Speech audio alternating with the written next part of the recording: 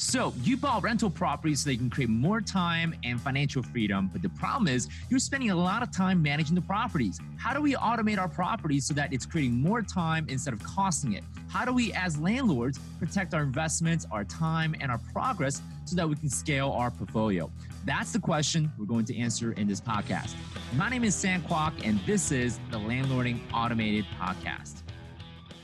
So welcome everybody watching this live, or if you are watching this recording, or maybe you might be listening to this via podcast. We have a special guest today. We got Jessica from New York City, which is going to be our first guest, and who knows who may jump on. So this is going to be actually our first time doing this. Every day at 11:30 a.m. Central to 12 p.m. Central. We're going to be doing this Monday through Friday, as long as my schedule allows for it, and I will try to do it every day. But we got Jessica here from New York City. Welcome, Jessica. Hi. I'm glad to be on the session with you. Awesome. Yeah. So for those who are watching live, you guys can always jump on. The link is floating around somewhere. If you guys want to be able to jump on as a guest, we'll do that. But you guys can comment, and I'll be paying attention to the comment section throughout the session. So Jessica, you're a landlord. How many properties or unit do you have right now managing? So right now I have 5 properties. I have a total of 16 units. Fantastic. 16 units. All right. And you're in New York City. What's the challenge or the problem that you're dealing with right now? Right now I have a few tenants that were either sick from contracting COVID-19 or they've lost their job because a lot of the service sector had to close down. Right. And they're behind on rent for 4 months. So Gotcha. It's been hard to collect their rent. Okay. And I think this is it's not unique to you, right? I think a lot of landlords are right now dealing with that issue currently. So has anyone, or I guess, have any of the tenants protesting or at least saying bad things about you, or have they been civil? Have they been trying to work with you? Or have they been very, I guess, I don't know, for lack of a better word, obnoxious about paying you rent? They've actually been very civil about it, which is great. But some tenants, they're actually working to pay me back the back rent, but some just don't have the means to because they're out of a job. Right. Okay. So the good news is obviously, you got tenants that are at least being nice, right? You got your tenants that aren't going to do the whole rent strike thing.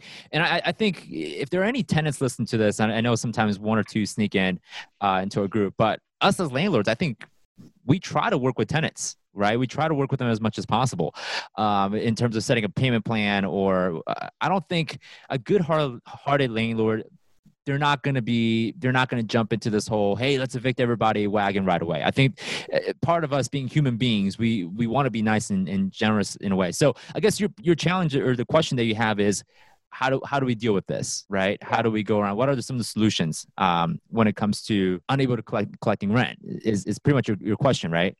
Yeah, that's correct, Sam. Okay, so my first question, I guess my first probing question, because I always like to ask questions before I suggest any solution, because I don't know the full picture, right? Sometimes there could be 1 or 2 things that I'm missing that is going to be detrimental to how I offer my solution. So the first question is, how's your property financed? Is it through a commercial loan, or is it through owner financing? How is it being financed? It's through a standard mortgage. Okay. And because these properties are 3 units, less than 4 units, so they're not a commercial loan. They're just a regular investment mortgage. Got it. Mm-hmm. Perfect. Okay, a couple other things. So were you able to, so the question was, were you able to apply for the EIDL or Paycheck Protection Program loan, any of those 2 options? I did. I was able to apply for the EIDL, but looking at the terms, it didn't seem that favorable. Right. And I did watch one of your videos about that as well. And the loan amount was very low anyway, so I didn't take it.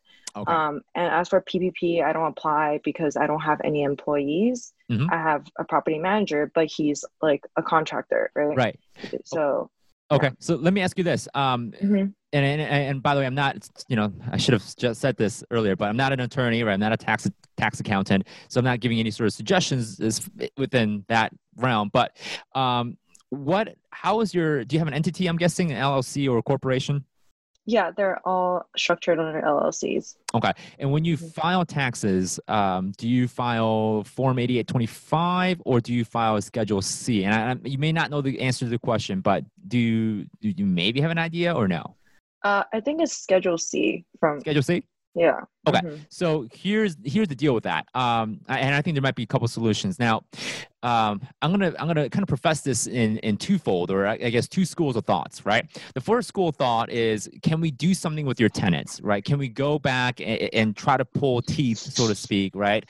Which might be painful because now you're dealing with tenants that might be saying, well, Jessica, I don't have rent. I'm trying, and a lot of times I believe tenants when they tell you sincerely, like they're trying, right? They're doing the best in terms of giving you the rent. So I think you've gone that route before. And it sounds like you are working and communicating with your tenants.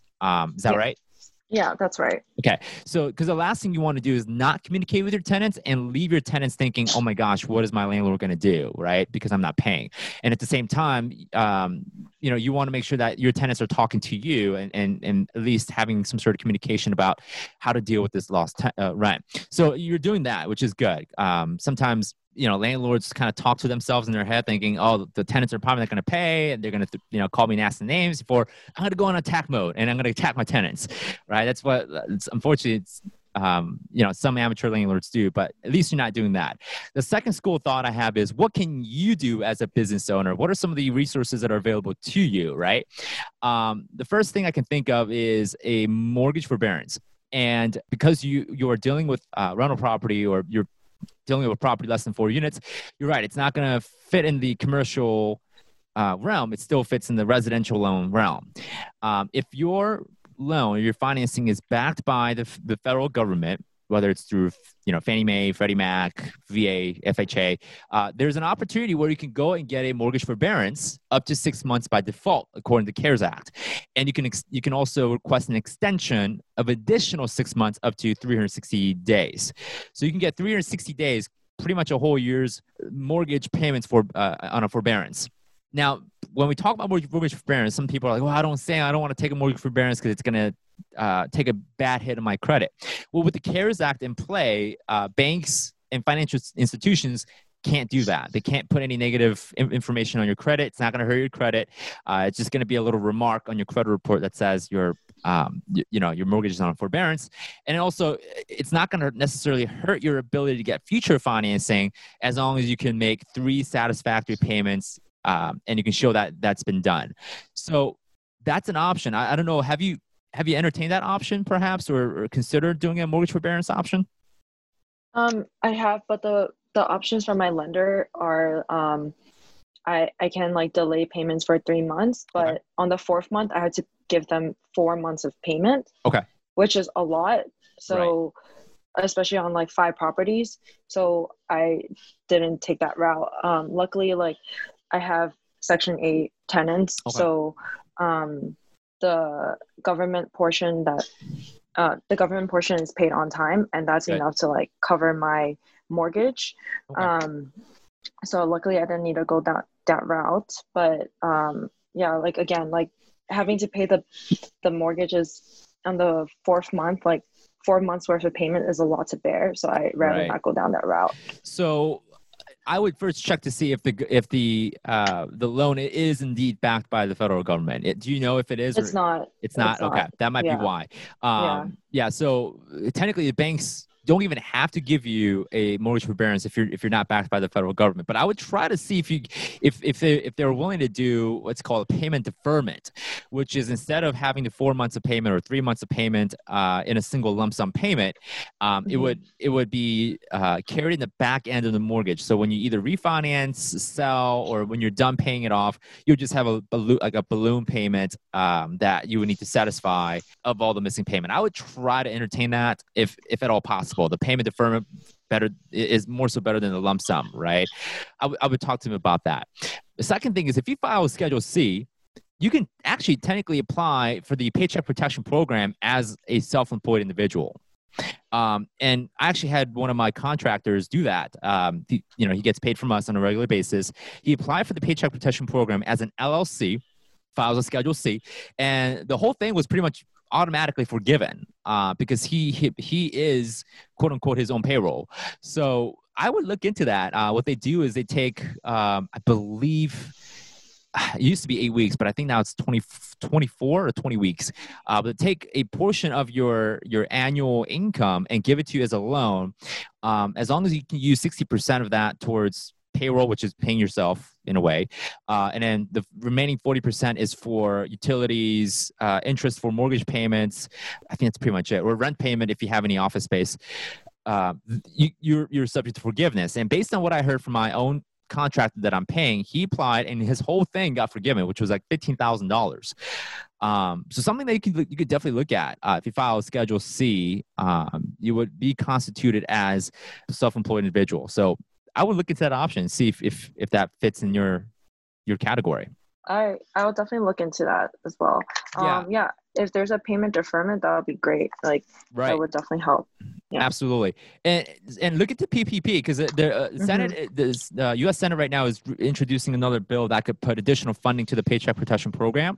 So we're not quite out of funds yet. In fact, there's a couple $1 billion left, I believe, last time I checked. So I would go and talk to a local bank that is a sponsoring SBA. They can originate PPP loans. Look into it and apply for it, because you've definitely been affected by it. There's no question about that. But if you can get additional funding just from PPP and get it forgiven, I mean, that's great. I think that's going to help you survive and stay afloat even longer. And who knows when this pandemic is going to be over? It could be until Christmas. Who knows? Mm-hmm. Yeah. So does that help you a little bit? Does that give you some? Yeah, definitely. Some roadmap. Okay. Yeah. Awesome. I'm glad that does. So, and obviously for those who are watching on Facebook, if you guys are listening to this on our podcast platform, whether it be a Spotify or Apple Podcast, you guys can also jump in as a guest of our show. We would love for you to be a guest in our show, because we want to help you solve your landlord problems. We want to help you navigate through these weird and interesting time that we're living in.